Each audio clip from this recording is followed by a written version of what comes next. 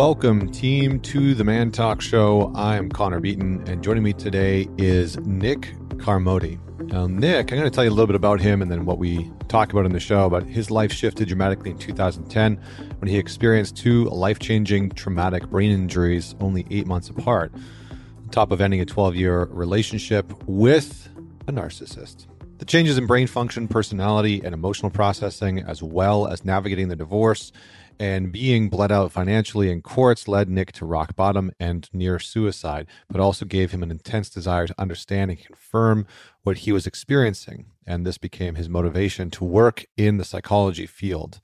He has since written a number of books. He has a bachelor's of arts in criminal justice from Concordia University, a Juris Doctor from the John Mitchell Law School in Chicago, and a master's of science degree in Tiffin University in Ohio.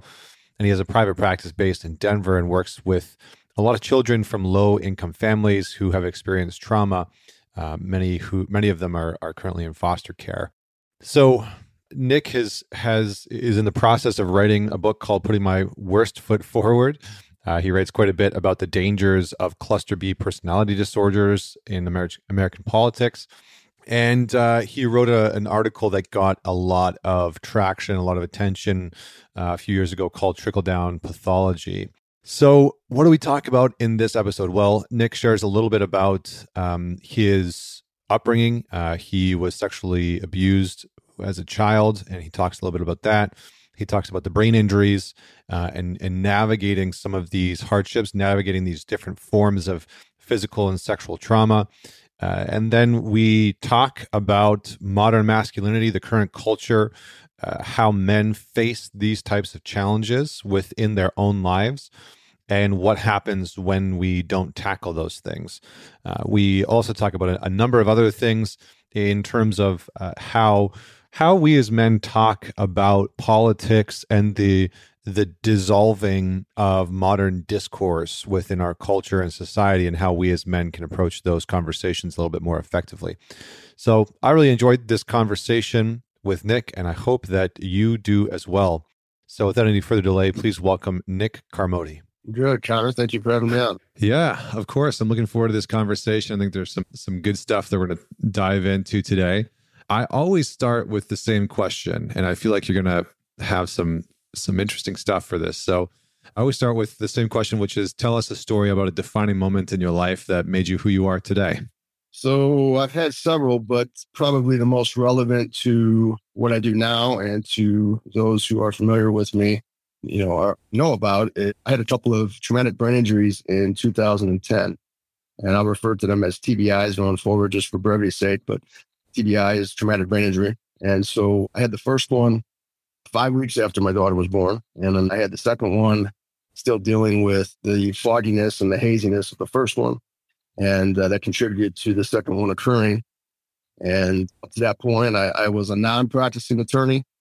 And when I had that experience, it kind of set me off into another path to try to understand the changes in brain function and personality, as well as some unique personal experiences with some very difficult personalities in my personal life, in addition to a very toxic divorce. And so one of the things that led me to become a lawyer was that I flunked out of school in 1993 after my junior year of college, got into some pretty heavy drug use, drug dealing. I got busted making a run down in Texas in 1996. And that became motivation to becoming a lawyer. And so when I started finding myself struggling with the brain injuries and the depression and the anxiety and even suicidal ideation that went beyond suicidal ideation, I was trying to figure out how to climb out of that hole. One of the things that I leaned on was my experience with the last time I found myself in a really deep hole, and that was to go back to school. And so this was something I actually wrote on the application when I was applying for a doctorate in psychology. I ended up getting a master's, but at a time when I needed a lawyer, I became one. And at a time when I needed a psychologist, I ended up becoming one. And that's just kind of been my MO for my life and what I've dealt with. That, when I need somebody, I become that person. Yeah, good. Well said. I feel like that's applicable for a lot of guys. It's like to become that person that you need. And sometimes it means finding that person first. I know for myself, when I was at rock bottom and going through the shitstorm of my life, to put it lightly. I found men who I could learn from and apprentice with, who informed who I could become. And yeah, so I really appreciate you sharing that. I have a few follow-up questions. When you talk about traumatic brain injury, what are some examples of the causality of that? Is that just like car accidents, or is PTSD classified as TBI? Like, what are some of can you just give us a little bit of scope around TBI? So TBI tends to be more trauma. I mean, it's usually a head injury.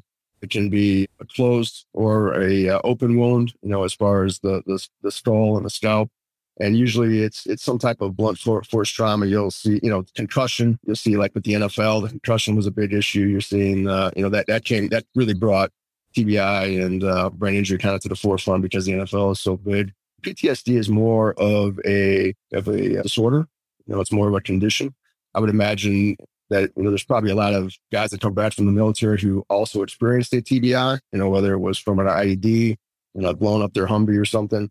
And then that experience led to PTSD disorder, which is post-traumatic stress disorder. So they may exist comorbidly, but they're not necessarily the same thing. So what you're saying is that people that have had TBI have generally had some form of like physical incident. Right.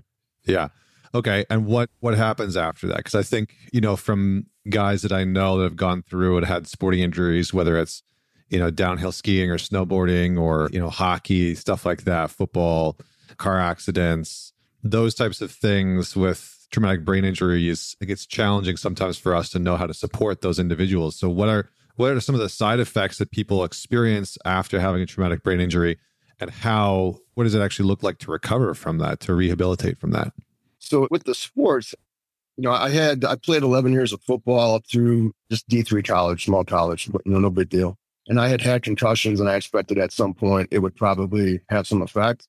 When I had the first traumatic brain injury at 38, I think maybe is the combination of the severity of the injury, as well as probably having it at middle age rather than late teens or early 20s, seemed to have a much more intense effect on me. Some of the initial things that I dealt with equilibrium issues. I dealt with brain fog, haziness. I dealt with really bad short-term memory issues. When I was going to law school, I worked on printing presses on the night shift, and I would just basically skim cases on the train on my way into school. And because I just kind of had that recall where I could just hear something, kind of process it and hold on to it. But once I had the first TBI, I said the words, I don't remember, more times in probably the first 4 or 5 months than I had said in the previous 10 or 20 years. And that became very frustrating. And it's not only frustrating for the person who experiences it, but the people in your life who know you and come to expect you to have certain abilities.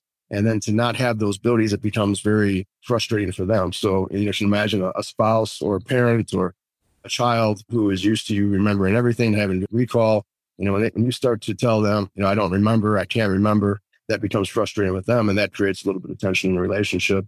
Another thing that I experienced was depression. I experienced pretty intense anxiety.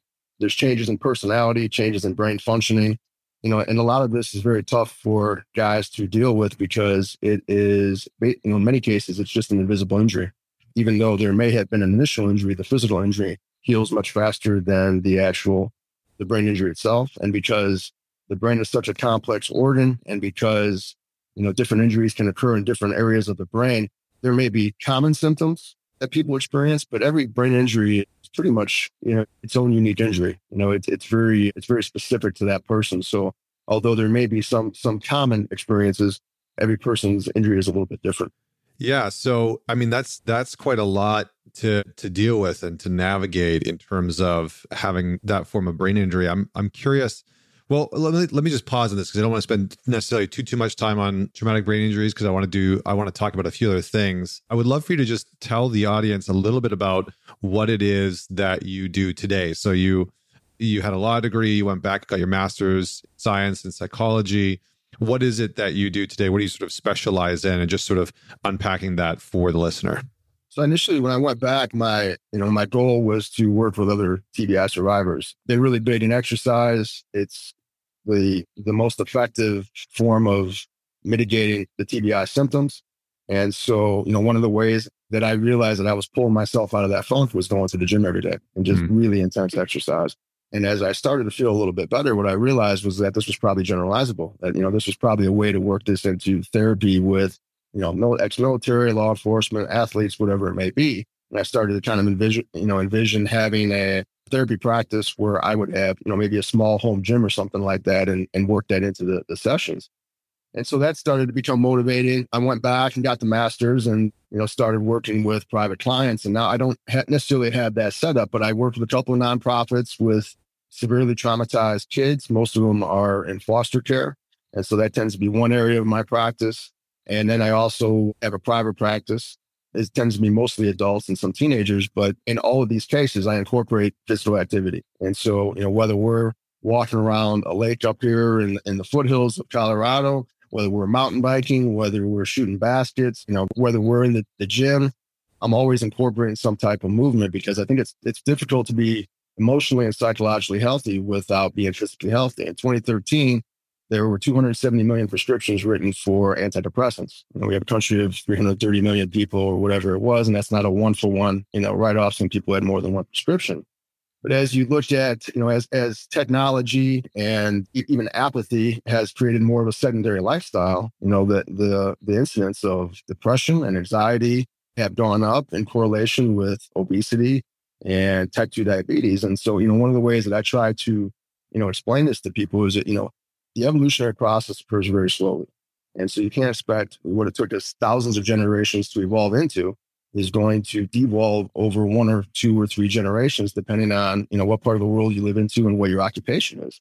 And so, we're basically asking our bodies to devolve, in a blink of an eye, what it took, however many thousands of generations to evolve into. And our bodies are basically rejecting the modern lifestyle the way the body rejects an organ transplant. And so it's no coincidence that we're dealing with these high levels of mood disorders and depression and all that stuff. So I try to work all that stuff in there. And the other part of that too is whether it's, a 7-year-old boy, or a guy in his 50s, guys don't really want to sit in an office staring at each other talking about feelings. And so, incorporating the exercise and the movement helps because you're focused on the pace of your breathing, you're focused on the rhythm of your heartbeat, where you're going to plant your next step, kind of look over at each other and make purposeful eye contact, but you're still it's almost a backdoor, indirect way to talk about very emotional, delicate, vulnerable topics. Yeah, that's wonderful. I mean, it's funny. Like we start off the Man Talks Alliance, which is it's an online group that we have with hundreds of guys from around the world, and every single call that we start off with the breath work, getting out of the head and getting into the body, right? Just like these simple things to get back into the body because we do lead very domesticated lives. The other thing too that I try for guys is that there's still a certain stigma for mental health or therapy. And so, sometimes, especially with teenagers, their mom or, the parents want, they want them to go, but they don't really want to go. And so one of the ways that I tell them is, well, there's nothing wrong with me. Why should I go to therapy? Well, that's like saying the only people who go to gym are overweight or out of shape, right? And there's a lot of people who go to gym. I'm one of them. You're one of them, who they go there not because they're out of shape, but because they want to stay healthy. They want to stay in shape. And so think about therapy in that context. You're not going to therapy because there's something wrong with you or you're mentally or emotionally or psychologically out of shape. You're going there to stay in a mental or psychological shape, and that kind of reduces the stigma a little bit because it's like, well, that's what you're basically telling me that I know I'm fat. That's why I'm in a gym because I'm fat. And then they look at that, then it's almost like, they feel like they're insulting you. And then, you kind of ease your way back into that, that awareness of it, Yeah. Well, and I do think that we need sometimes different modalities or different frameworks to get us into certain areas, to overcome stigmas, to overcome some of the stereotypes around things like therapy. It's like, our slogan, even with Man Talks, our slogan is, it's not therapy, it's training, right? So I take a very training-based approach because I've found that's what's been working for me. Is I'm not a trained psychologist. I'm not a licensed psychologist. And it's not that those things don't work. It's just that I've found a bit of a different approach to be efficient and beneficial for me. And I think that functions for a lot of guys. I think that guys are, take setting boundaries within a relationship or communication within a relationship. It's like, man, that's a skill. That's a skill that you may not have developed as a kid growing up, or you may have been immersed in an environment where your parents lacked the skill of setting boundaries or apologizing or having healthy communication. And so you've just never been immersed in an environment where that skill set has been taught to you. And so learning and developing some of these skills is an incredibly potent thing for us as men to tackle, to accomplish. So anyway, that was just a sidebar.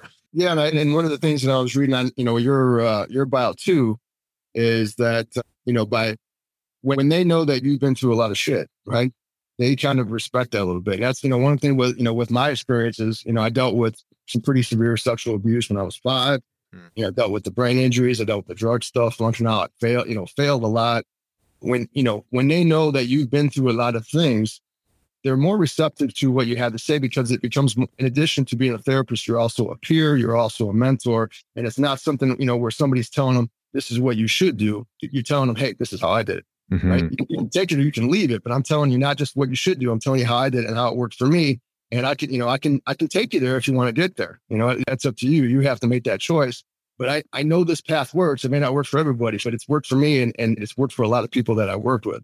And the other thing about, especially with the exercise, I try to help guys with the exercise try to redefine their masculine identity, because a lot of the guys, whether it's adults or kids that I work with, some of them also have been, dealt with sexual abuse and stuff. And, we create a lot of false narratives in our head about ourselves. One of the things that I try to teach, utilize this with myself, is that, you're always going to have doubters. You're always going to have people who tell you that you're not good enough or you can't do something. And a lot of times you're one of those people. It's the voices in your head, right? And so one of the things that I will tell them is, don't let them be right? Whoever they are, right? They may be you, but whoever they are, don't let them be right. They might be right tomorrow, but today's not that day. I'm not going to let them be right today. I'm not going to skip the workout. I'm not going to, fall off the wagon if I'm, avoiding alcohol or eating crap foods or whatever it may be.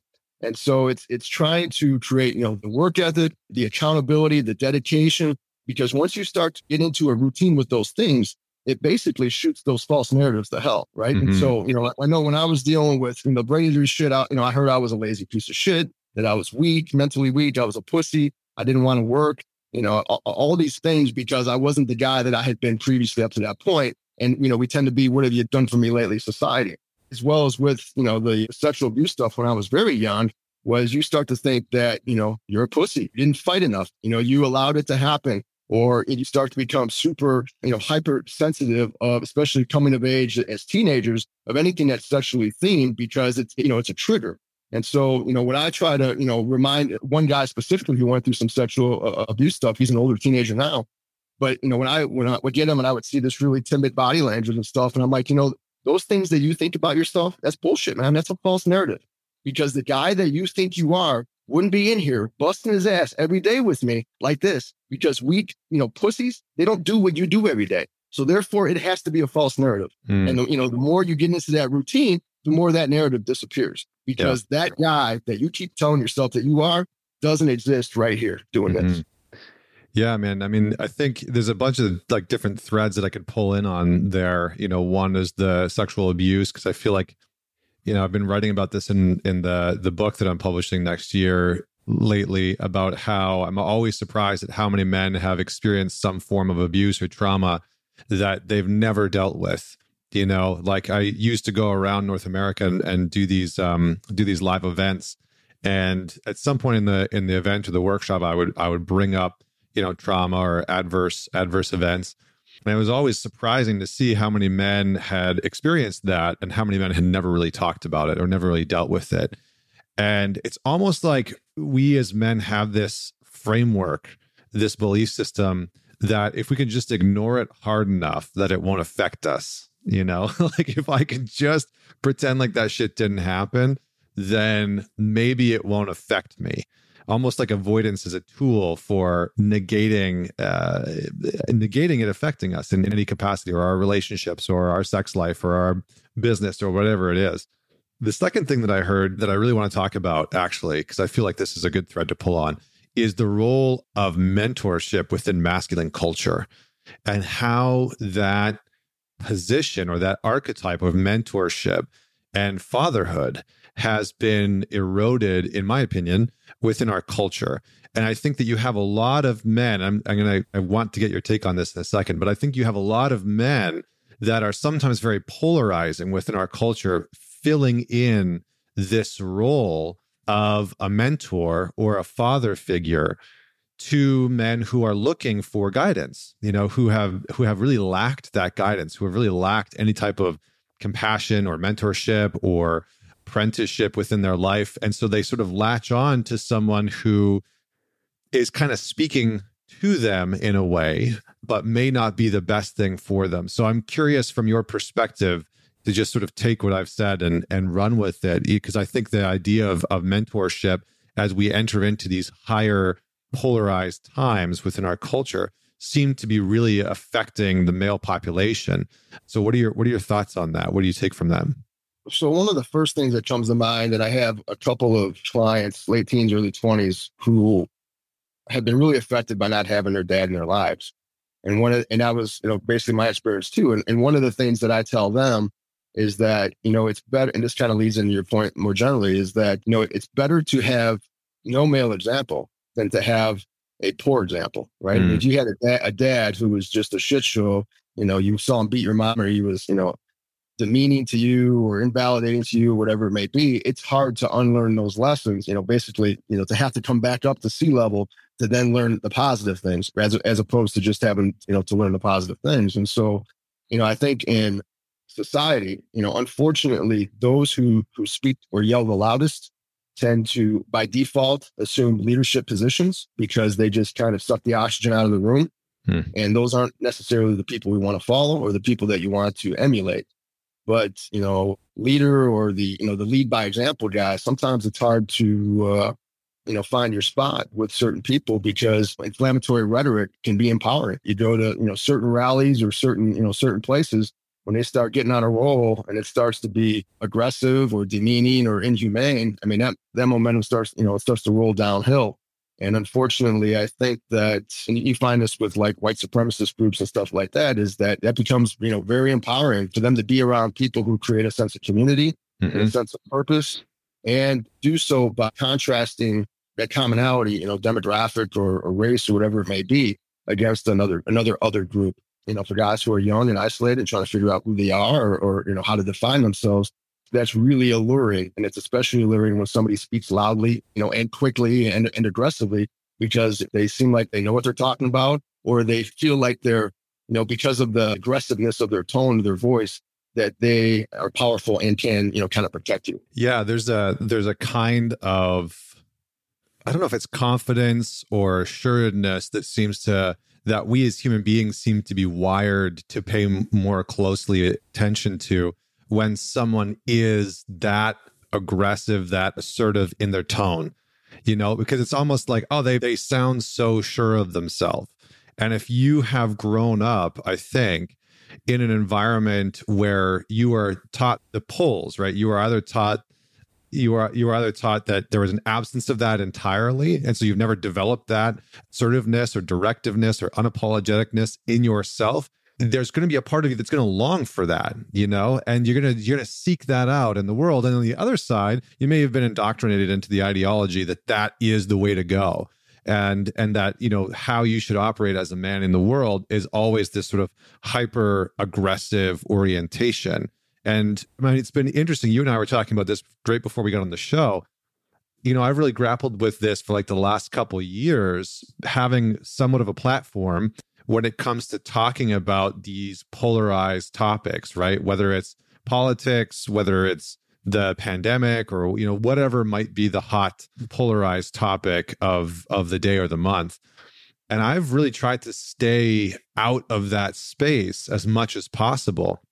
And it's been interesting to see how much flack I get. And people are always asking, like, how come you don't talk about politics? How come you don't, talk about Trump or Biden or the pandemic or the vaccines or the mandates? And, I think I've tried to just be like this haven of non-polarized discourse where people can still come and, men can still come and better themselves, but it's not on the presupposition that you need to get caught in this like left or right, up or down, moral or immoral conversation. Because I think that, I don't know, it almost feels like our society is in a form, in a way, almost like warring for male consciousness, not entirely, but I do feel like there's sort of like this war for male consciousness to enlist guys into different camps per se, because we tend to fight for things, we tend to be loud. How have you handled that? And what do you see men struggling with, battling with in these current times that are so hyper polarized and politicized?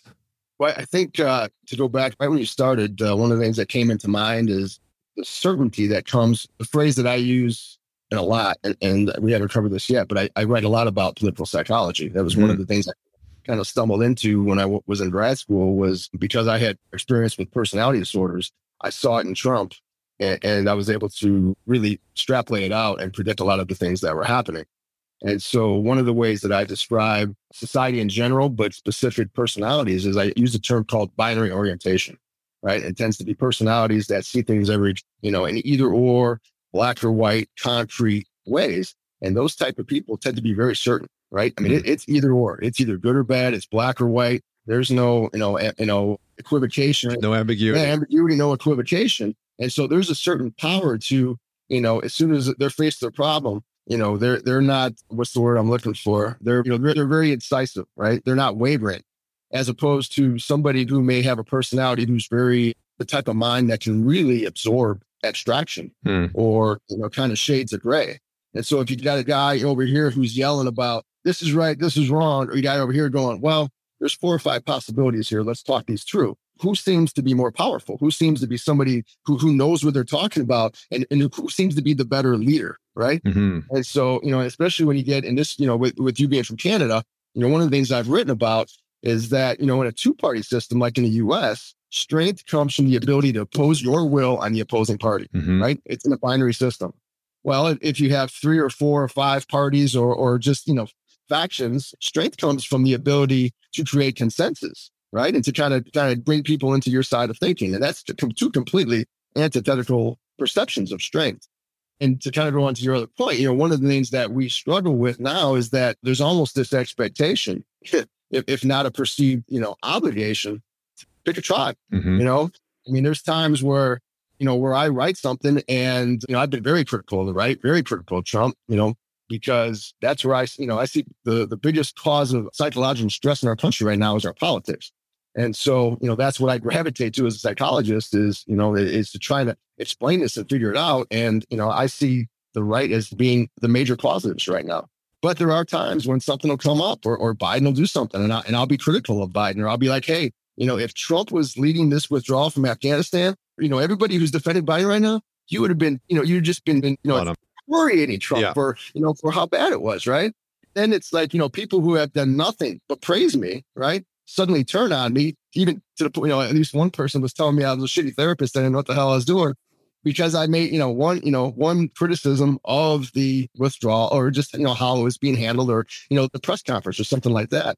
Or if you're not, you're a little bit too accused of the both sidesism, right? Or you're choosing an offense or something like that. And, it makes it very difficult for people who see things in a relatively, we all have our biases, but try to see things in a relatively objective way.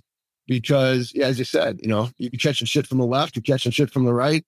And it's, at that point, you got to kind of sit back and be like, well, maybe I'm doing something right if I'm pissing both people, both sides off, because it might be occupying the rational, gray area there. Yeah, it does seem like, and I'm curious again to get your thoughts on this from a political psychology perspective, but also from a masculinity perspective. It almost seems as though the age of nuance is dead, that like nuance within our discourse, within our politics seems to be going by the wayside. And you even look at democratic countries that, that for a long time have been quite democratic in nature. A lot of people are talking about these countries moving more towards authoritarianism, and even within the United States, you have, I think the poll the other day that I saw was, I think it was 42 or 44%, 42 or 46, I can't remember, somewhere in there, of the country that did this poll said that they think that the U.S. is close to a second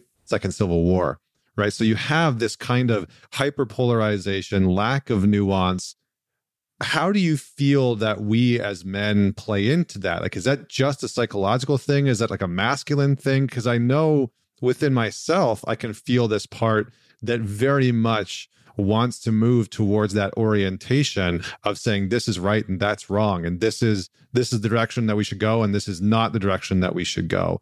But in this time where everybody has that level of polarized opinion, it's almost like, well, what the hell is that going to do? So I feel like I just asked you 6 questions. So I'll just let you choose which one you want to take. I think, for a long time, I think one of the, whether it was intentional or not, one of the objectives has been to masculinize conservative politics, right? Either through the Second Amendment with terms. I mean, think about the term that they would attach to not just women, but dudes who lean left. Oh, you're a bleeding heart liberal, right? It's an attempt to try to pussify, anybody who doesn't see things, in a, you said you're less of a man if you're a liberal, yeah. Right, that's right. You're a pussy. You're not a tough guy. You're soft. And then there becomes almost like this. I remember a specific instance, and I wrote about this when I was in grad school. I remember it was 2008. It was the lead up to Obama. And there was a guy in the gym, big dude, Texas dude, big pickup truck, and, Texas accent. And he was kind of the alpha of this group of 5 or 6 guys in the gym. And they weren't like young guys. They were, 40s, maybe even reaching into their 50s. And, you can kind of watch the more timid guys who would say, certain mildly curious, if not supportive of things of Obama. And you would just see this, the alpha just like fucking come down on him. And there was almost like this shame, this incentivized through shame to man up because pussies don't vote, Republican, right? Mm-hmm. And men don't vote Democrat, that type of thing. And so we've kind of seen, and unfortunately it is kind of metastasized from not just, the masculinization of conservative politics, but kind of the emasculinization of empathy and tolerance and, compassion. And I think if I could just jump in there, I mean, what's interesting is that you almost have the antithesis of that happening on the other side of the political spectrum, right? Where you have the demasculization and in some areas, like villainization of masculinity, right? As being the problem, right? So if you are a cisgendered white male, it's like, you might as well be Satan in some people's circles, right? And so there's almost an equivalency of almost like a religious fervor against men, against masculinity on the far left, And so it's kind of interesting because it almost looks like it's been genderized on one side, and then this sort of hyper degenderizing. I don't know if that's even a real word, but I say it anyway, trying to sort of like strip masculinity and sort of saying that it's the problem. I think that behavior in some ways solidifies the right. I think that type of behavior of villainizing masculinity, of saying that men are the problem, of saying that, men aren't needed, etc., whatever the rhetoric is, I think that almost cements the other side to say, like, look, they're trying to take down men, or like, whatever the case may be. And so what are your thoughts on that, on the sort of like far left, that view of almost like eradicating a man's place or masculinity altogether and sort of seeing it as villainizing it? Yeah, it kind of goes back to that binary orientation, right? There's no middle ground. There's no gray area, right? One side is, similar to like racism. One side sees no racism, says there's no racism anywhere. The other side is saying that everything's about racism, right? All racism, yeah. Similar with the masculinity thing, there's no middle ground, and there's no nuance, and you don't have people on the left saying, yeah, of course there's problems with masculinity. Of course, there's misogyny. Of course, there's issues with this stuff, but it's not everybody. If you don't have people saying that, then what are you doing? You essentially have the left who's just pushing dudes who might otherwise be sympathetic, to the cause, or at least moderate on some of these issues. You're pushing them into welcome arms on the right, who are saying, yeah, come over here, man. Just kind of like what we talked about earlier with the certainty and the loud, the mentorship, where, there's a certain empowerment or strength to try to get behind, those people who are saying, yeah, man, come over here. We'll welcome every single one of you dudes that they're, criticizing or disparaging. And, I just wrote something the other day on Josh Hawley and the video games and the porn and that, and one of the things that I wrote in there is that, it's wrong to sit here and tell, little white boys, have them carry the burden of previous generations or previous guys who did egregious or inappropriate things. Just like it's wrong to tell, a white kid that that he's inherently white and he's got to carry this burden, or he's inherently racist because he's got to carry this burden because of previous generations. It's just this spring-loaded demonization and victimhood that that we're kind of injecting into kids at a very early age right now. And of course that's going to push them into the arms of demagogues who are spouting about race and masculinity and all that other stuff. Yeah, I think that there are some very real challenges. I do think that there are some very real challenges that young men, are facing in today's culture. Like I just posted about this the other day, but there's some research that just came out, and it was something like 27% of men between the age of 18 and 30 haven't had a sexual partner. In that 27%, it's the highest that it's ever been since they started doing this recording. Now it is up for women, but it's like 17% for women. And then you look at data from like Tinder and all these dating apps, and what you start to see is that women's selection preferences are much more specific than men. And so women are sort of using these dating apps to select a very small percentage of men. And, whatever it is, 2-5% of men that are on these dating profiles. And the rest of these guys are not getting any traction, so they're on there for months at a time when they're swiping yes, and they're trying to get dates and it's just not working. And so, yeah, I think there are some very interesting challenges that young men are facing today, right? College rates are dropping, so less men are going to college than ever before. So, I mean, you have this very interesting intersection of less men going to college and graduating from college, less men in the dating population, less men able to, get some form of a relationship sexually or otherwise.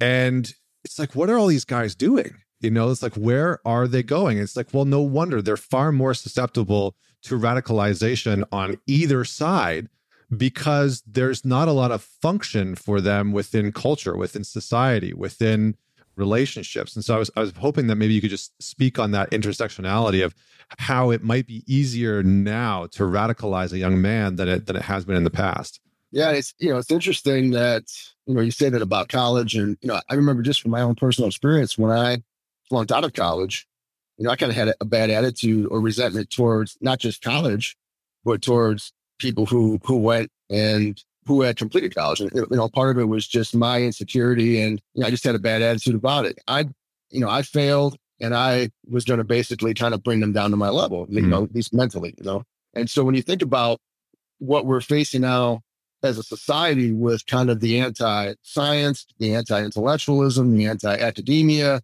the anti-expertise, well, it's much easier to, spread that type of narrative when a smaller and smaller percentage of guys are actually doing that process and can appreciate the hard work that it takes to complete that and will defend that process because they've done it themselves. Mm-hmm. Similarly with women, when guys are on a dating site for, 8, 10, 12 months and they're not getting, any attention, well, it makes it much easier to start to, indoctrinate them with misogynistic and, anti-women rhetoric, which will be, kind of couched in an anti-left or kind of a political context, which makes it easier to kind of bring them into, to the right-wing politics.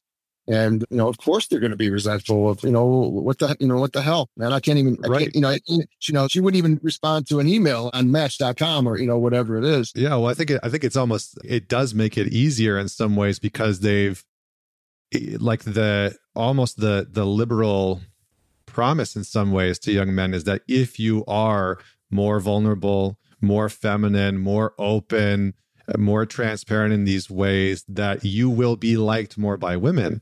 Right. And so guys go down this path, right? They're like, I'm working hard. I'm going to college. I'm a nice guy.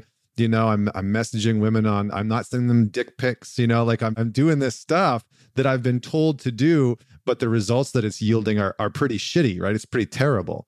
And so it's kind of that paradox where, hey, you should be vulnerable. You should be a little bit, emotionally available.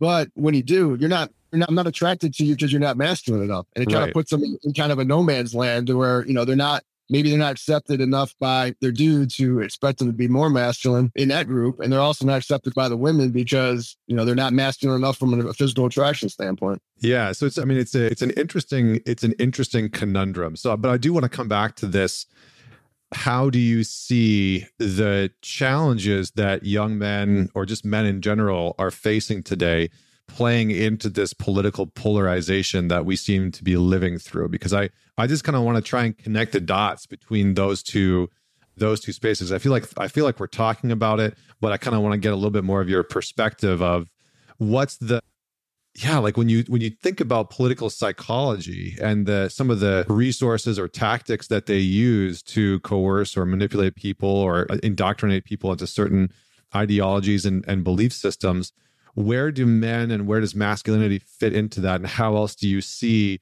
men maybe being manipulated? Because my intention with this conversation is to try and bring some light into the minds of men that are listening to this, to have a bit of awareness of like, oh, that's what's going on when I see that news article or when I read that political piece or whatever the case may be. Well, I think one of the main tactics is the use of victimization, right? Is to try to create a sense of victimhood, because when you're a victim, it's somebody else's fault.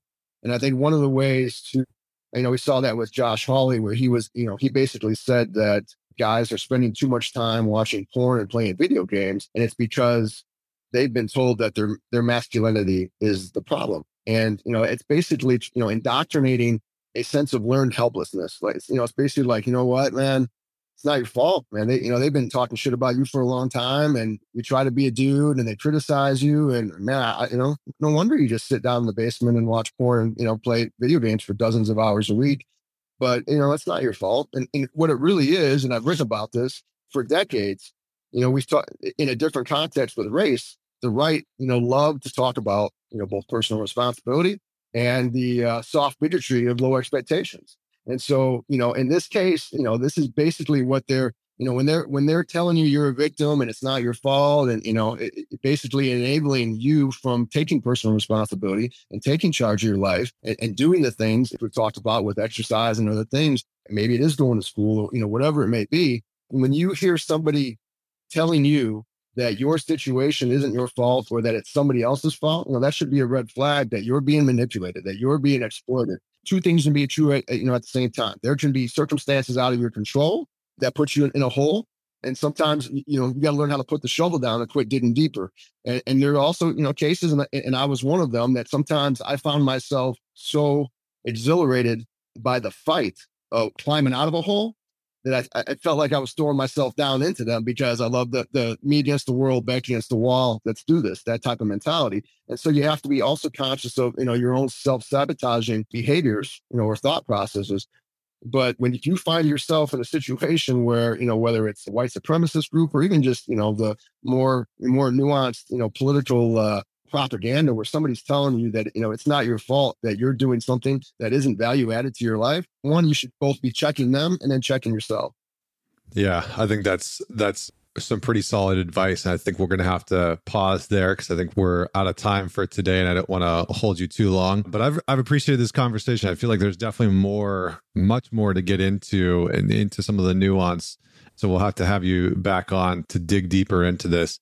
I'm sure that people will have questions. So if people want to learn a little bit more about you, read your work, where can they find you? Where should they scout you out? So I'm at Twitter at Nick_Carmody, CARMODY. And I also have I've probably written well over 200 threads, but I have a Patreon page. I don't have a paywall because I think the information is too important to keep people from learning about it over a couple $1 ask on a paywall. So I don't charge anything for the Patreon, and I try to rewrite as many threads as I can in article form. A lot of times the articles are expand upon or combine previous threads. That's at patreon.com/Nick Carmody. Awesome. We'll have links for those in the show notes. And I would love to hear your thoughts. So if you enjoyed this episode, as always, man it forward and share it with somebody that you know will enjoy the episode. But feel free to DM me at Man Talks on Instagram. I try and read all or as many of those as possible as I can every week and every day. So feel free to hit me up and let me know what you thought about this episode, what questions you would have, and what topics you would like for me to explore in more depth. And until next week, as always, this is Connor Beaton signing off.